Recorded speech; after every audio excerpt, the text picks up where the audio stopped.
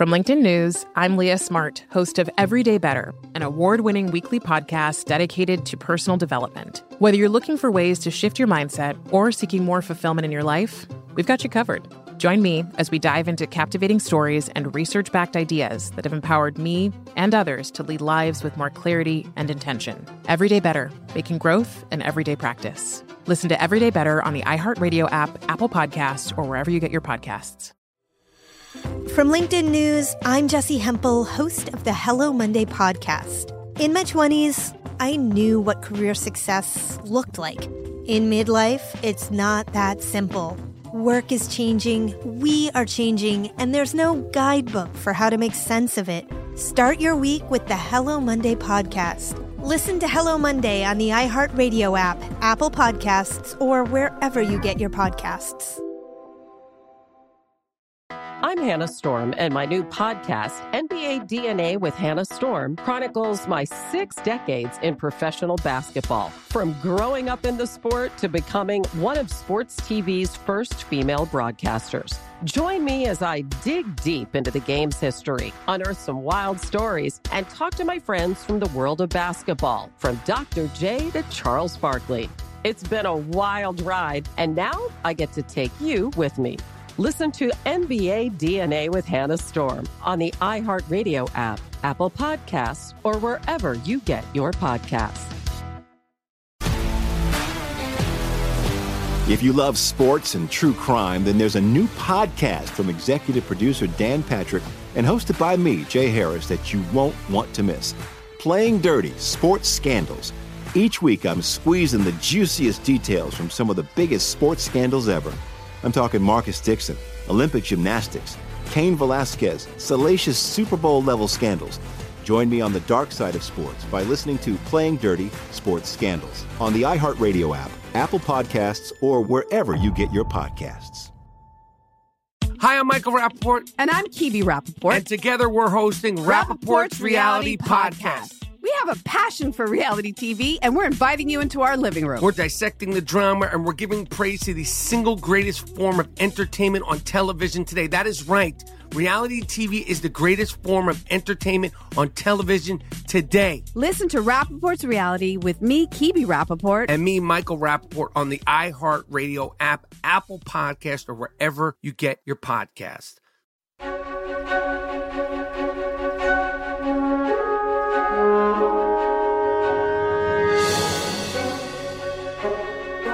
This is Lee Habib, and this is Our American Stories, and we tell stories about everything here on this show, including your stories. Send them to ouramericanstories.com. They're some of our favorites. And now, on to The History Guy. His videos are watched by hundreds of thousands of people of all ages on YouTube. The History Guy is also heard here at Our American Stories. The life of the youngest ever winner of the Nobel Prize for Literature, Rudyard Kipling, was filled with tragedy. He survived a difficult childhood to go on to become one of the most celebrated authors of his day, penning such classics as The Jungle Book and Just So Stories. Here's the History Guy with the story of Rudyard Kipling. Now in India's sunny clime, where I used to spend my time serving of Her Majesty the Queen, of all the black-faced crew, the finest man I knew was Regimental Beastie, Gunga Din. Was din, din, din, you limpin' lump of brick dust, Gunga Din. High slippery hither-o, water bring it parry low, you squishy-nosed old idol, Gunga Din. Written in 1890, the poem Gunga Din was one of the most famous poems in the world in its time. Chronicles the life of a British soldier in India and offers an unlikely hero in the person of Gunga Din, the regimental water bearer, who represents an idea perhaps surprising to the soldier narrator, that a person's worth is not defined by their race. The poem has inspired films and songs, and its famous last line, "You're a better man than I am, Gunga Din," is an oft-quoted bit of praise. But the author of the poem, the youngest person ever to receive the Nobel Prize for Literature, lived a tragic life. Rudyard Kipling, the author of such beloved classics as The Jungle Book and Captains Courageous, suffered an abusive and difficult childhood, went on to become one of the most famous authors of his time, but lived a life of tragedy. The father of 3, only one of his children would survive him. Rudyard Kipling was born to Lockwood Kipling, who was the head of an art school, and his wife Alice in Bombay, India on December 30th, 1865. They entrusted the early care of their son to an Indian nurse, who carried the young Kipling with her during her daily duties to the bazaar. He was with her so much that Kipling's first language, and the one that he said he spoke in his dreams, was Hindi, but the nurse always reminded Kipling to speak only English to his parents, so that they didn't necessarily know the extent of his fluency. Kipling's parents were concerned about the health of their amiable son. He was nicknamed the little friend of the world because of his friendly attitude. And their second child, a daughter named Alice, whom everyone called Trix, who was born a few years later. Typhoid, cholera, and other epidemics were common, partially because the causes of the disease were unknown, and the Kiplings believed their children would be safer from potential illness back in England. They found a boarding house in the south of England that seemed like the perfect place. But they apparently didn't check all the appropriate references, and it was an unfortunate decision for Rudyard and Trix. The family that ran the boarding house, called the Holloways, told the children that their parents had left them behind in England because they had been bad. There never seemed to be enough to eat. Kipling recalled the lady of the house quizzing him about his daily activities and then picking apart his every answer in an effort to catch him in a lie. The Holloway's son cruelly beat the 5-year-old Kipling with his fists. If the children cried after receiving a letter from their parents, they were locked in the basement for an entire day. The word help was carved into the house's walls by one of the children kept by the Holloways. It was bleak. Kipling forever after called the place the House of Desolation. Later in life, Kipling wrote a semi-autobiographical novel entitled Baa Baa Black Sheep that detailed the lives of a 6- and 3-year-old who were left in the care of an abusive family in the south of England. Kipling's readers didn't know that he had modeled the story after his own life. For when young lips have drunk deep of the bitter waters of hate, suspicion, and despair, all the love in the world will not wholly take away that knowledge, though it may turn darkened eyes for a while to the light and teach faith where no faith was. Baa Baa Black Sheep, 1889.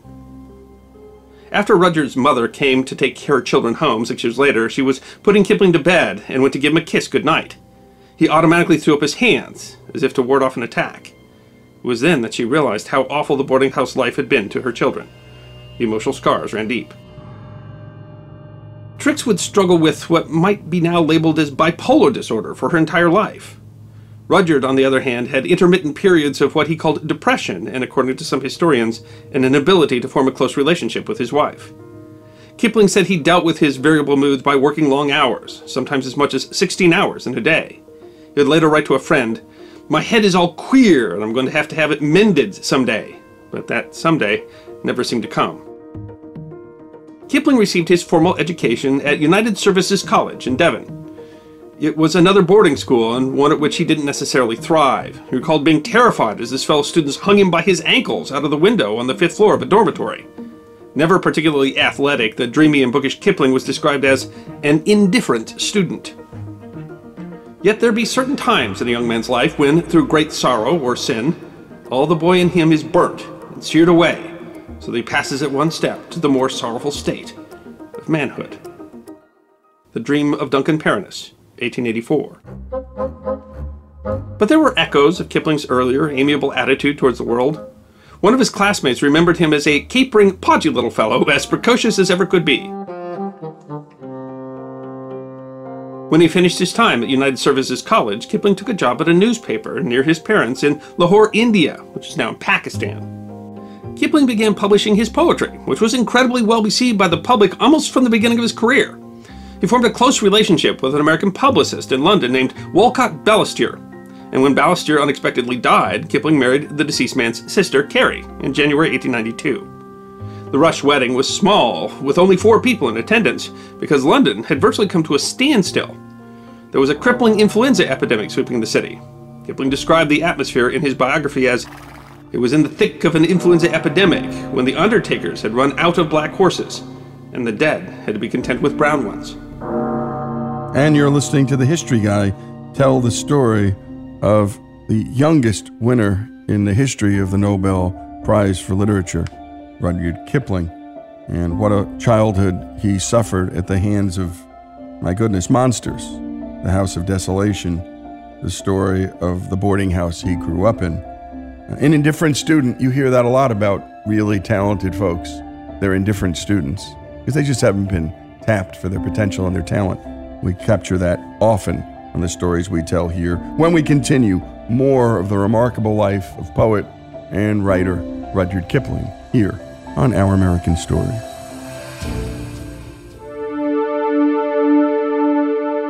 Folks, if you love the great American stories we tell and love America like we do, we're asking you to become a part of the Our American Stories family. If you agree that America is a good and great country, please make a donation. A monthly gift of $17.76 is fast becoming a favorite option for supporters.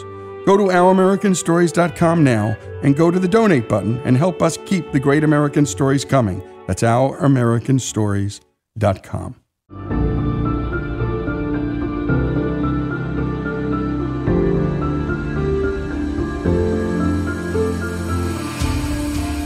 And we continue with Our American Stories and the story of Rudyard Kipling. Let's return to the history guy. The couple honeymooned in the United States for a time and went on to Japan, where they received news that their bank had collapsed and taken much of their fortune with it. They returned to the States, Carrie's home country, purchased a home near her family in Brattleboro, Vermont. Carrie Kipling discovered she was pregnant and gave birth to the couple's first child, Josephine, on December 29, 1892. In his biography, Kipling wrote that his daughter was born in 3 foot of snow on the night of 29 December, 1892. Her mother's birthday being the 31st, and mine the 30th on the same month. We congratulated her on her sense of the fitness of things. Kipling described this period of his life as the happiest and most productive of his career. He loved living in the countryside of Vermont, away from the noisy cities or temptations like alcohol or opium. He wrote such classics as The Jungle Book, Captains Courageous, both of which would later be made into films, and other books filled with short stories and poetry. Now this is the law of the jungle, as old and as true as the sky, and the wolf that shall keep it may prosper, but the wolf that shall break it must die. As the creeper that girdles the tree trunk, the law runneth forward and back, for the strength of the pack is the wolf, and the strength of the wolf is the pack. The Second Jungle Book, 1895. In 1896, Carrie gave birth to the couple's second child, a daughter named Elsie, and a son quickly followed in 1897, whom they named John. Kipling began telling his eldest daughter, Josephine, whom he called Effie, versions of his now beloved Just So stories for little children, every night before bed. He said, "In the evening there were stories meant to put Effie to sleep, and you were not allowed to alter those by one single little word, that would be told just so, or Effie would wake up and put back the missing sentence. So at last they came to be like charms, all 3 of them, the whale tale, the camel tale, and the rhinoceros tale." The Just So stories are imaginative stories about how animals begin to look and act the way they do in nature. The titles detail each story. There's how the whale got his throat and how the camel got his hump. The enduring popularity of these stories speaks to the loving care with which Kipling wrote them for his children. "I keep 6 honest serving men. They taught me all I knew. Their names are what and where and when, and how and why and who." The Elephant's Child, 1902.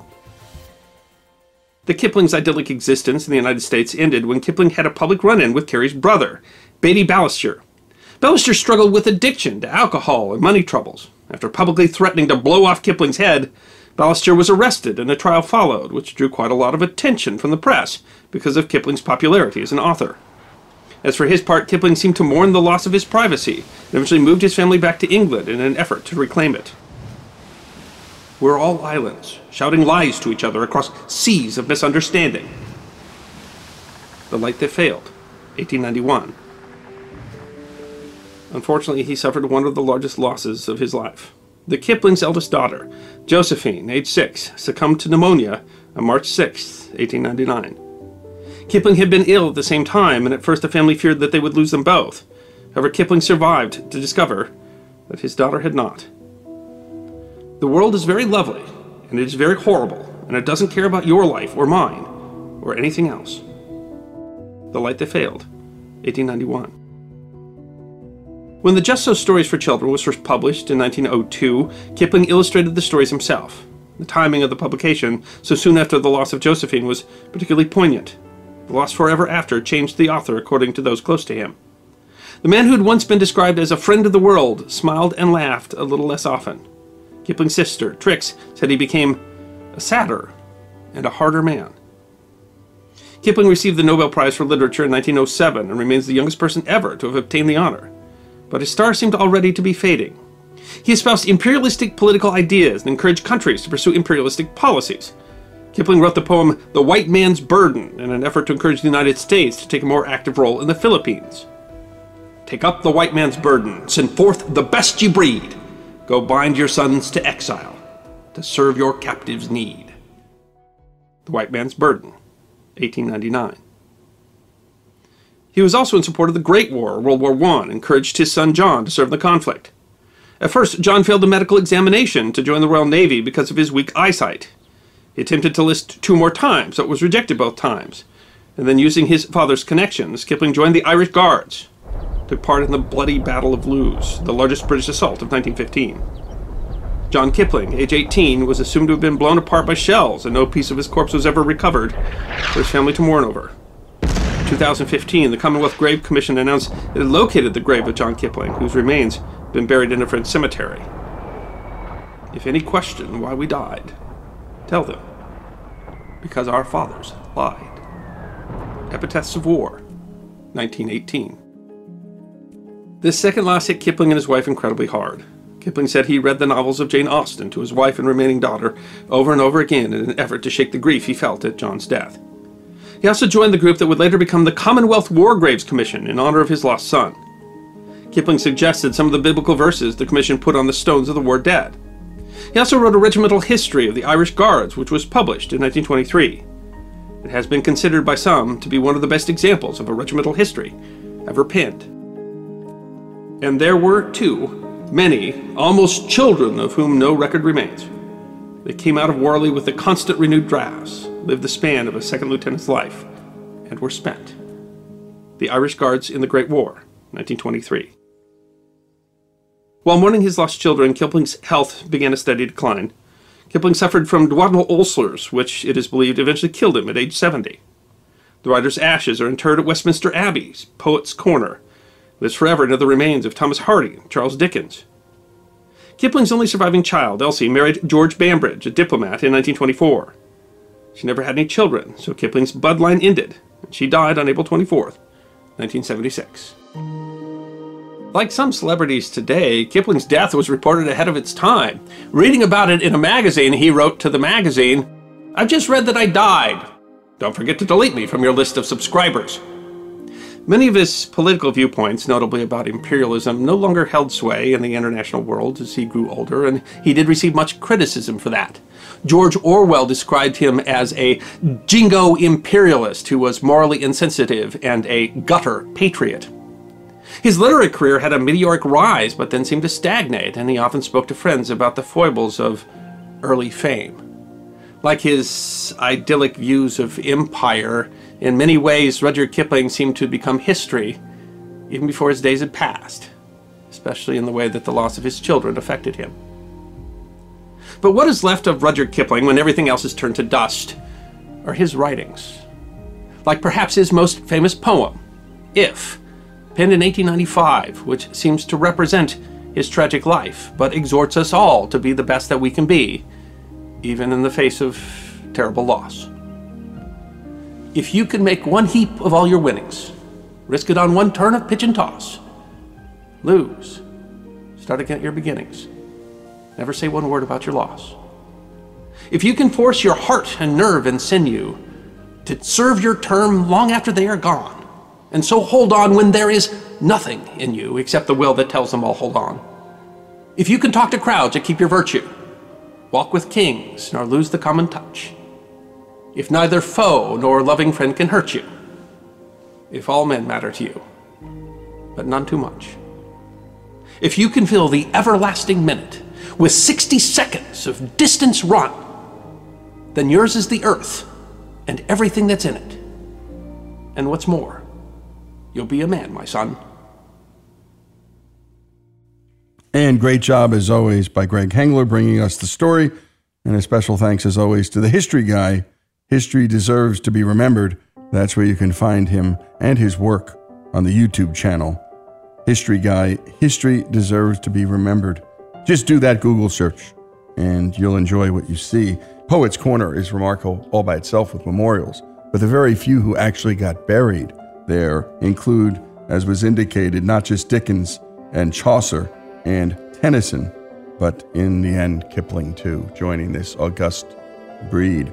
And in addition, there are memorials for Jane Austen and Blake, the poet, and Auden, and Lewis Carroll, and C.S. Lewis, and T.S. Eliot, and Samuel Taylor Coleridge, and the list goes on and on.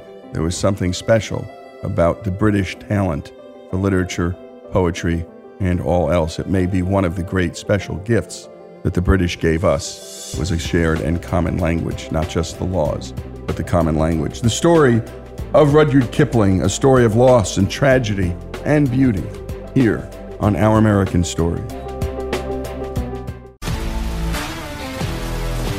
If you love sports and true crime, then there's a new podcast from executive producer Dan Patrick and hosted by me, Jay Harris, that you won't want to miss. Playing Dirty: Sports Scandals. Each week, I'm squeezing the juiciest details from some of the biggest sports scandals ever. I'm talking Marcus Dixon, Olympic gymnastics, Cain Velasquez, salacious Super Bowl-level scandals. Join me on the dark side of sports by listening to Playing Dirty: Sports Scandals on the iHeartRadio app, Apple Podcasts, or wherever you get your podcasts. I'm Hannah Storm, and my podcast, NBA DNA with Hannah Storm, digs deep into the history of professional basketball, along with my own, as one of the first female sportscasters. Now let's get you up to speed on what else happened around the NBA today. We talk to all sorts of people I interacted with, from Dr. J to Charles Barkley, and recap iconic moments. Yes, he's got it. Here he comes. Way rock the baby to sleep and slam dunk. As well as some of the wild stories behind the scenes. We were like, what? What are we in for? The scoreboard crashes before we even tip a game off. Today, the NBA is a global sports and entertainment giant. Players are multimillionaires and cultural icons. Iguodala to Curry, back to Iguodala, up for the layup. Oh, blocked by James. LeBron James. And these stories are about how we got here, both on and off the court. And what's next? Listen to NBA DNA with Hannah Storm on the iHeartRadio app, Apple Podcasts, or wherever you get your podcasts. From LinkedIn News, I'm Jessie Hempel, host of the Hello Monday podcast. In my 20s, I knew what career success looked like. In midlife, it's not that simple. I've been a journalist for 2 decades, writing cover stories for Business Week, Fortune, and Wired. And now, every Monday, I bring you conversations with people who are thinking deeply about work and where it fits into our lives.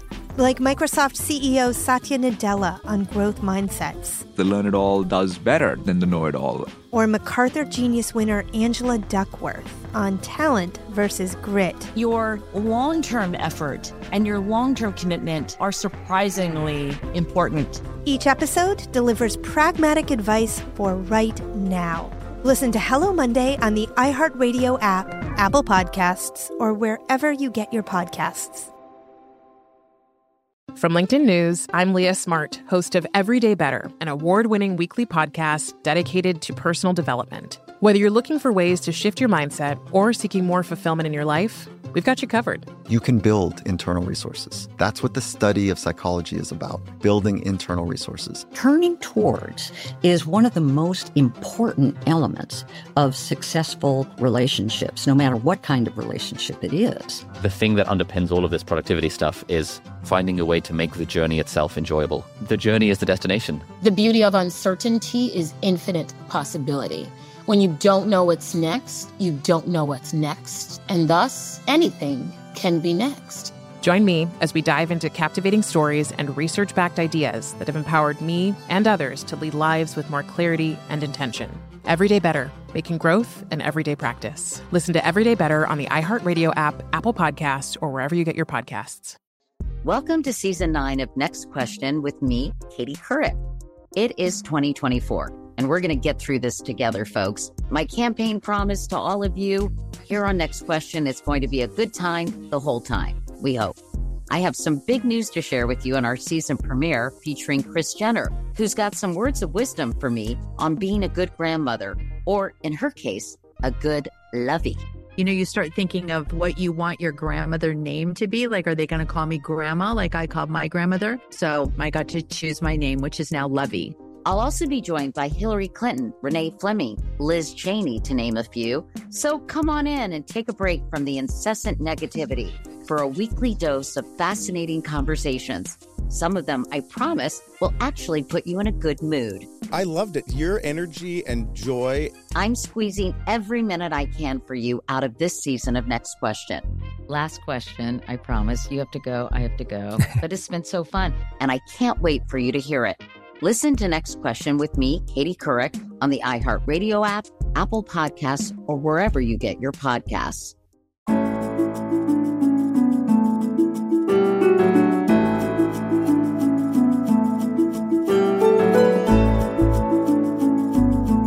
And we continue with Our American Stories. And up next, we're going to have a little fun. If you're having a rough day, this story is sure to make you smile. Guide Dogs for the Blind is the largest guide dog school in North America and the second largest in the world. Christine Binninger, CEO of Guide Dogs for the Blind, is here to share her stories about some pawsome friends and all that they do. Please forgive me for all the dog puns. Here's Christine with this beautiful story. Guide Dogs for the Blind was founded in 1942 to serve individuals who were blinded during World War II. The very first founders of Guide Dogs for the Blind were military dog trainers. They had the idea that dogs could make a real difference in people's lives and helping them negotiate life with more freedom and more independence. We breed labs, golden retrievers, and then we breed a cross between the two. Dogs are individually just as different as people. So dog personalities, wants, needs, the way they act, each dog is unique. But that works for us, and the reason is our clients are unique. Part of the magic of Guide Dogs for the Blind is the matching process and finding exactly the right match. And that match is based on what your lifestyle is. If you're somebody who works in downtown Manhattan and takes, a train and then a bus to get into your office every day, you have to walk the streets of Manhattan, that's a little bit of a different dog than, if you're living in a suburb and, maybe you're doing volunteer work every day or you're meeting friends for coffee. Different dogs like to work in different environments. We match by personality. If you are somebody who's super outgoing and really likes talking with people, we're going to match you with a dog that's super outgoing and is going to elicit that interaction for you. If you're somebody who's a little more reserved and, you just want to get from point A to point B, you really don't want to be talking with a lot of people along the way, we're going to match you with a dog that's a little more reserved and won't elicit as much. We also make certain that we match our clients' preferences. We have clients that their visual impairment allows them to see dark colors. So we'll match them with a black lab, or allows them to see lighter colors. So we'll match them with a yellow lab or a golden retriever. The matching process is complicated, as you can well imagine. You've got a lot of different traits that we have to match for the person, and dogs each have their different traits as well. And that's why I say there's always a bit of magic in every single match that's made. We were the first service dog organization ever to employ positive reinforcement training methods. Traditional training methods basically set a dog up to fail and then you punish them for failure, with the theory being that the dog remembers that and doesn't want to be punished again. Positive reinforcement training is setting the dog up for success and rewarding them for success. It feels a lot better to be set up for success and being rewarded for that versus being set up for failure. It's made a huge difference for our dogs. So the interesting thing is that the skills of a dog trained with essentially punishment-based training versus positive reinforcement training, their skills are just as good. The difference is the excitement about working. So a punishment-based dog who's been trained in that methodology isn't excited about going to work. because what they're thinking is that, oh my God, if I get something wrong, I'm going to be punished. Dogs that are trained with a positive reinforcement methodology are so excited to work. It's like, oh my God, the harness is out. Yes, yes, yes, let's go. And honestly, that makes a huge difference. And it makes you feel better too. The other interesting thing is that when we were using punishment-based training, it took us 24 weeks to train a guide dog in their skills. Positive reinforcement training, it now takes us 12 weeks. So you can see there's so many benefits to it, not only from the psychological aspects to the dogs, but they learn much faster. And that allows us to be able to train more guide dogs and train more clients. People have to really commit to the guide dog lifestyle. In order for a guide dog to be successful, you have to get them onto a routine. Guide dogs are trained not to relieve themselves in harness. So we all need bathroom breaks, right? You need to make certain that you're consistently feeding at the same times, that you're consistently relieving at the same times. You have to take your dog to the vet. So even the way that we interface with our clients is all unique. We don't charge for any of our services. We fly people out to our campuses. They live with us for 2 weeks and train with their dogs. We fly them home, and then we continue to follow up with our clients to make sure that things are working well. And in addition to that, we also pay for all the veterinary costs over the dog's lifetime to make certain that no one is put in a position of saying, do I pay my rent or do I take my dog to the vet? Our dogs are trained athletes, have to be kept in peak condition. So we want to always make certain that our guide dogs have the best medical care. And all of our work is supported through donation. It's a huge community that supports Guide Dogs for the Blind. We have approximately 300 staff members and over 4,000 volunteers. So we actually start training our dogs at 3 days of age. We have a whole group of volunteers called cuddlers who start cuddling our babies, and that's literally what they do. They cuddle them so that these babies become used to people, become used to human touch, and there's nothing scary about a person. Starting very early on with very gentle, loving touch, which the puppies react to, obviously in a positive way. It says a lot about our breeders. A brand new mama allowing somebody to sit with her babies and hold her babies at 3 days of age is pretty remarkable. Our clients range in age from 14 to 94. What the qualifications are for getting a guide dog are that you are legally blind, that you have a need to go somewhere every day. That doesn't mean that you have to have a job. Something every day, at a minimum, I get out and I go for a walk. And the reason for that is the team needs to work together every day. Otherwise, you as a handler lose your skills, or the guide dog loses their skills. In order to keep that team working seamlessly together, you've got to get out and work every day.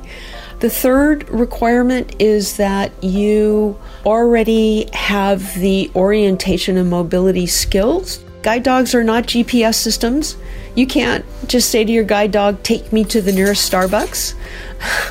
You have to know essentially where that Starbucks is, and then you need to give your dog the commands for how to get there, and your dog will get you there safely. And the fourth requirement is that you are living somewhere that will support a guide dog. Oftentimes, particularly in rural environments, there are a lot of off-leash aggressive dogs. If a guide dog feels that they're going to be attacked every time that they walk out their door, typically, then they're going to stop working. So if people meet those 4 criteria, then we bring them, into our school and they get a guide dog. Nearly 16,000 teams have graduated since our founding. Very proud of that. And you've been listening to Christine Benninger, CEO of Guide Dogs for the Blind. And my goodness, what a scaled operation she's running. And it's at the behest of so many donors who want to see this happen. When we come back, more of this great American story of Guide Dogs for the Blind and so much more By the way, that whole cuddling thing sounds like we could all use such an endeavor or such a week. When we come back, more of this great story here on Our American Stories.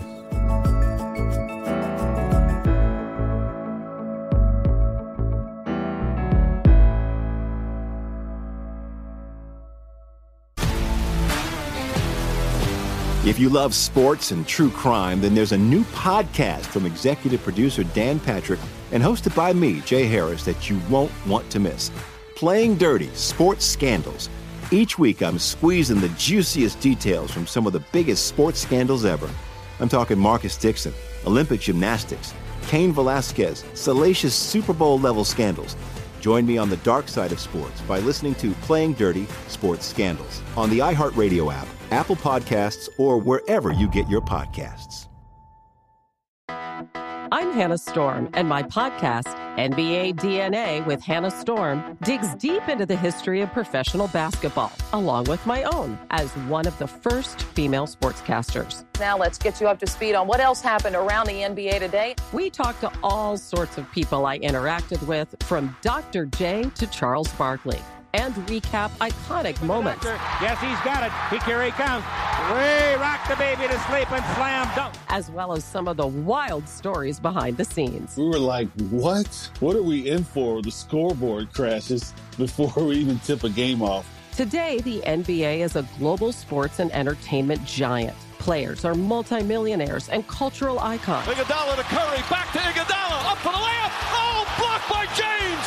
LeBron James. And these stories are about how we got here, both on and off the court. And what's next? Listen to NBA DNA with Hannah Storm on the iHeartRadio app, Apple Podcasts, or wherever you get your podcasts.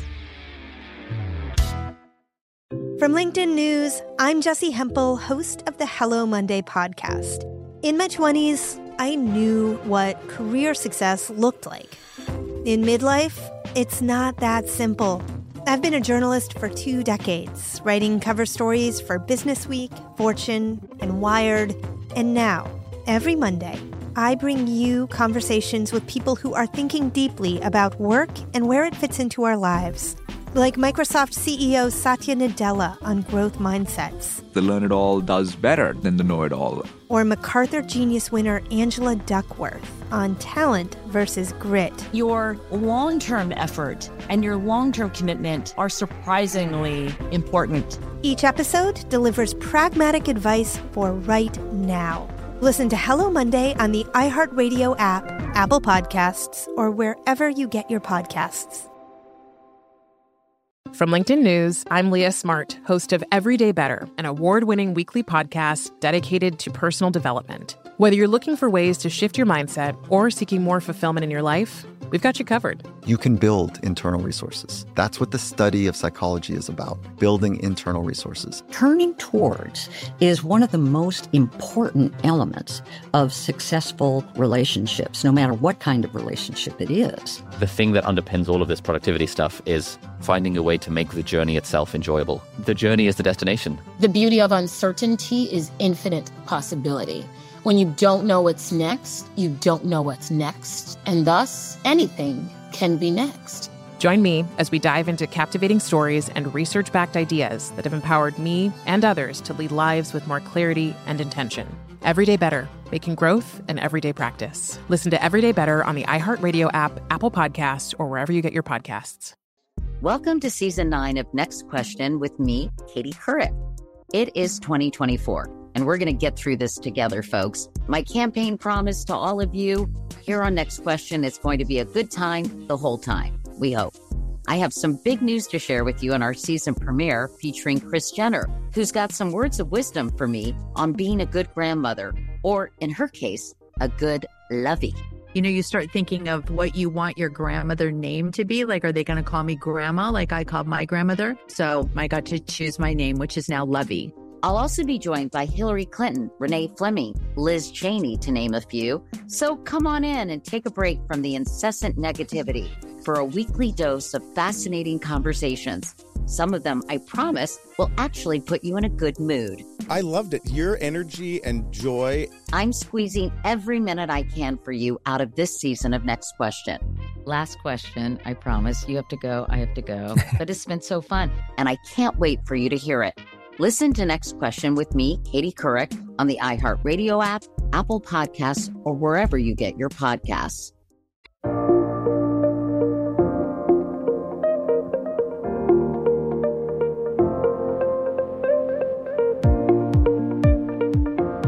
And we return to Our American Stories and to Christine Binninger's story, the CEO of Guide Dogs for the Blind. Here's Christine to talk about the dogs and all that goes into the unique training for these very special animals. When you look at service dogs and all the different things that service dogs do, guide work is the most complicated for two reasons. One is that guide dogs have to get everything right 100% of the time. They can't just walk their person into traffic once, or they can't walk you into a light pole once. So guide dogs get no second chances. They've got to do it right.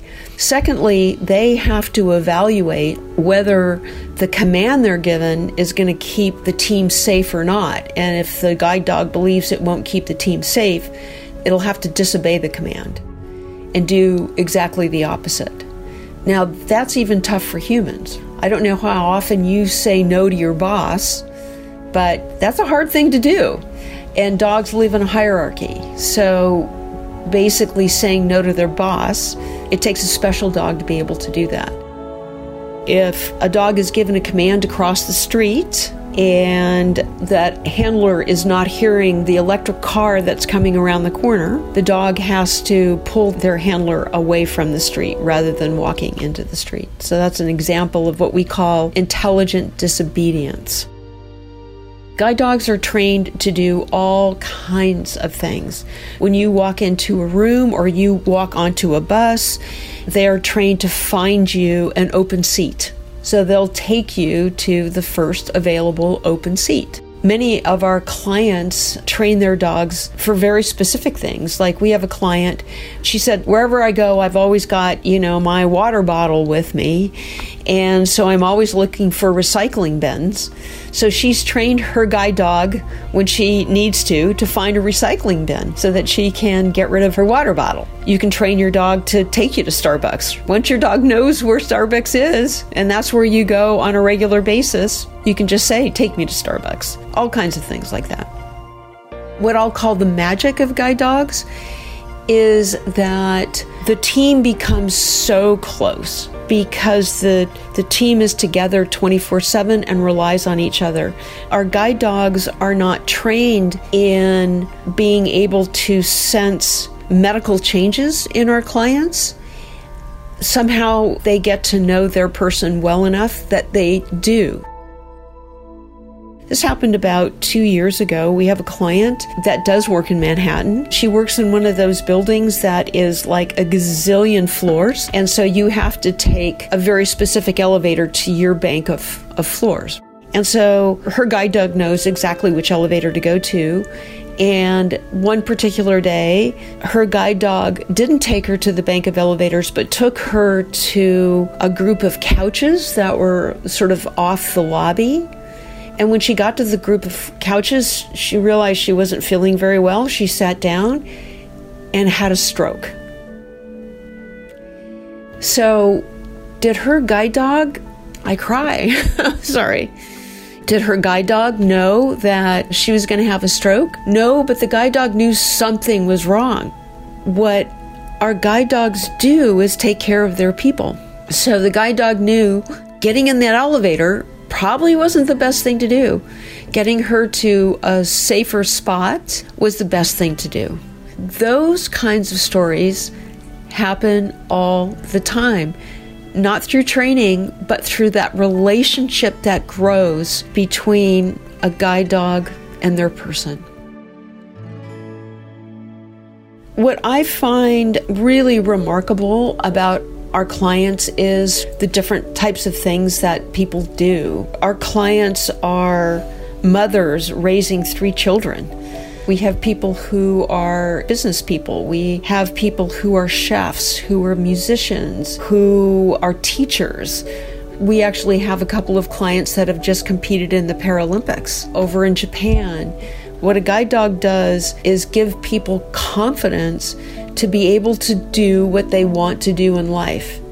And so as a result, you see these just remarkable things that our clients do. We have a client he's a professional hiker. He's hiked with his guide dog the Pacific Crest Trail. He's hiked the Appalachian Trail. I mean, he's hiked all over the world.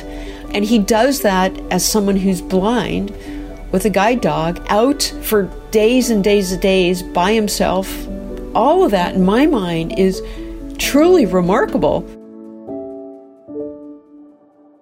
Guide Dogs for the Blind has made a concerted effort to target youth. Kids have a tendency to not want to be sort of called out as different, right? And so much of who we become as adults is based on what we experience as a young person. So canine buddies, they're not guide dogs, but they are companion dogs, well-trained companion dogs for individuals who are too young yet to get a guide dog. We do have a lower age limit, but we don't have an upper age limit. We're giving canine buddies to families with children as young as 5. And what a canine buddy does is not only start to orient kids around dogs, but most importantly is building their confidence. You know, hearing from parents about how, their 5-year-old was not making friends in school, afraid to dress themselves, wouldn't go to the bathroom on their own. Mommy had to be there. And once they had a canine buddy, all of a sudden wanting to be independent, getting dressed on their own, starting to make friends. They're the kind of coolest kid on the block with this really neat dog. Some kids have night terrors.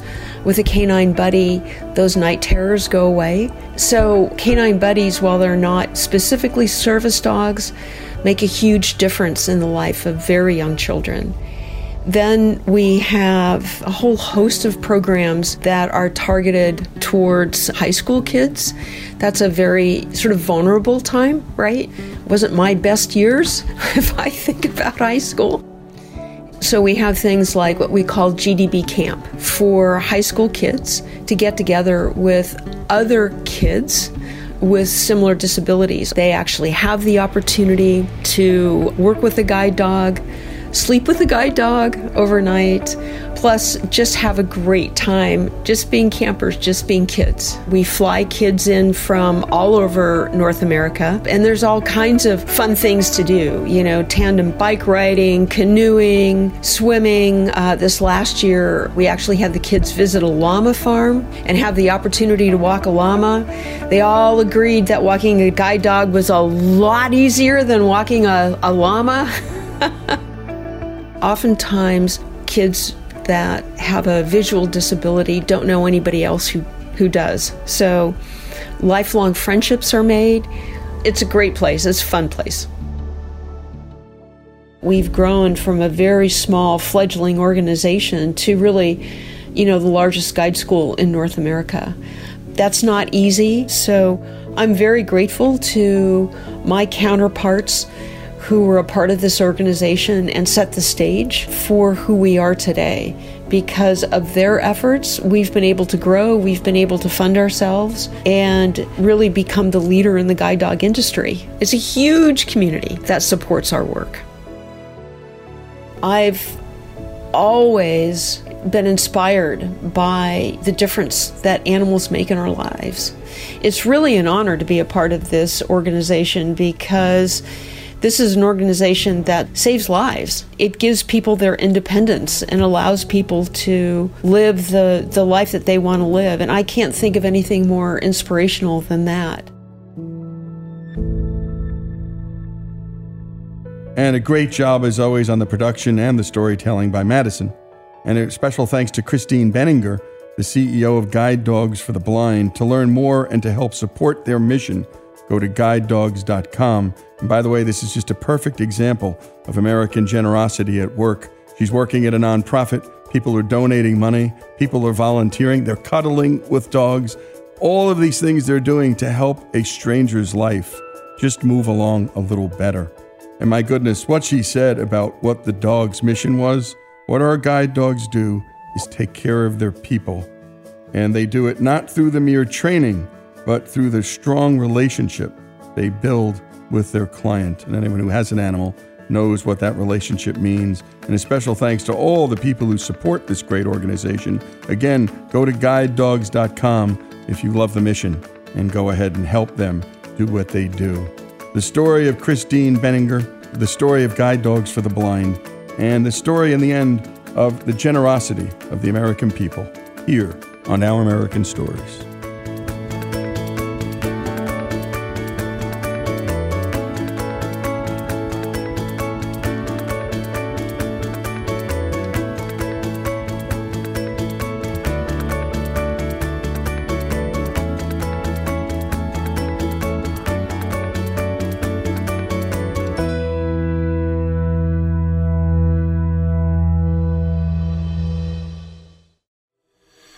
From LinkedIn News, I'm Jessie Hempel, host of the Hello Monday podcast. In my 20s, I knew what career success looked like.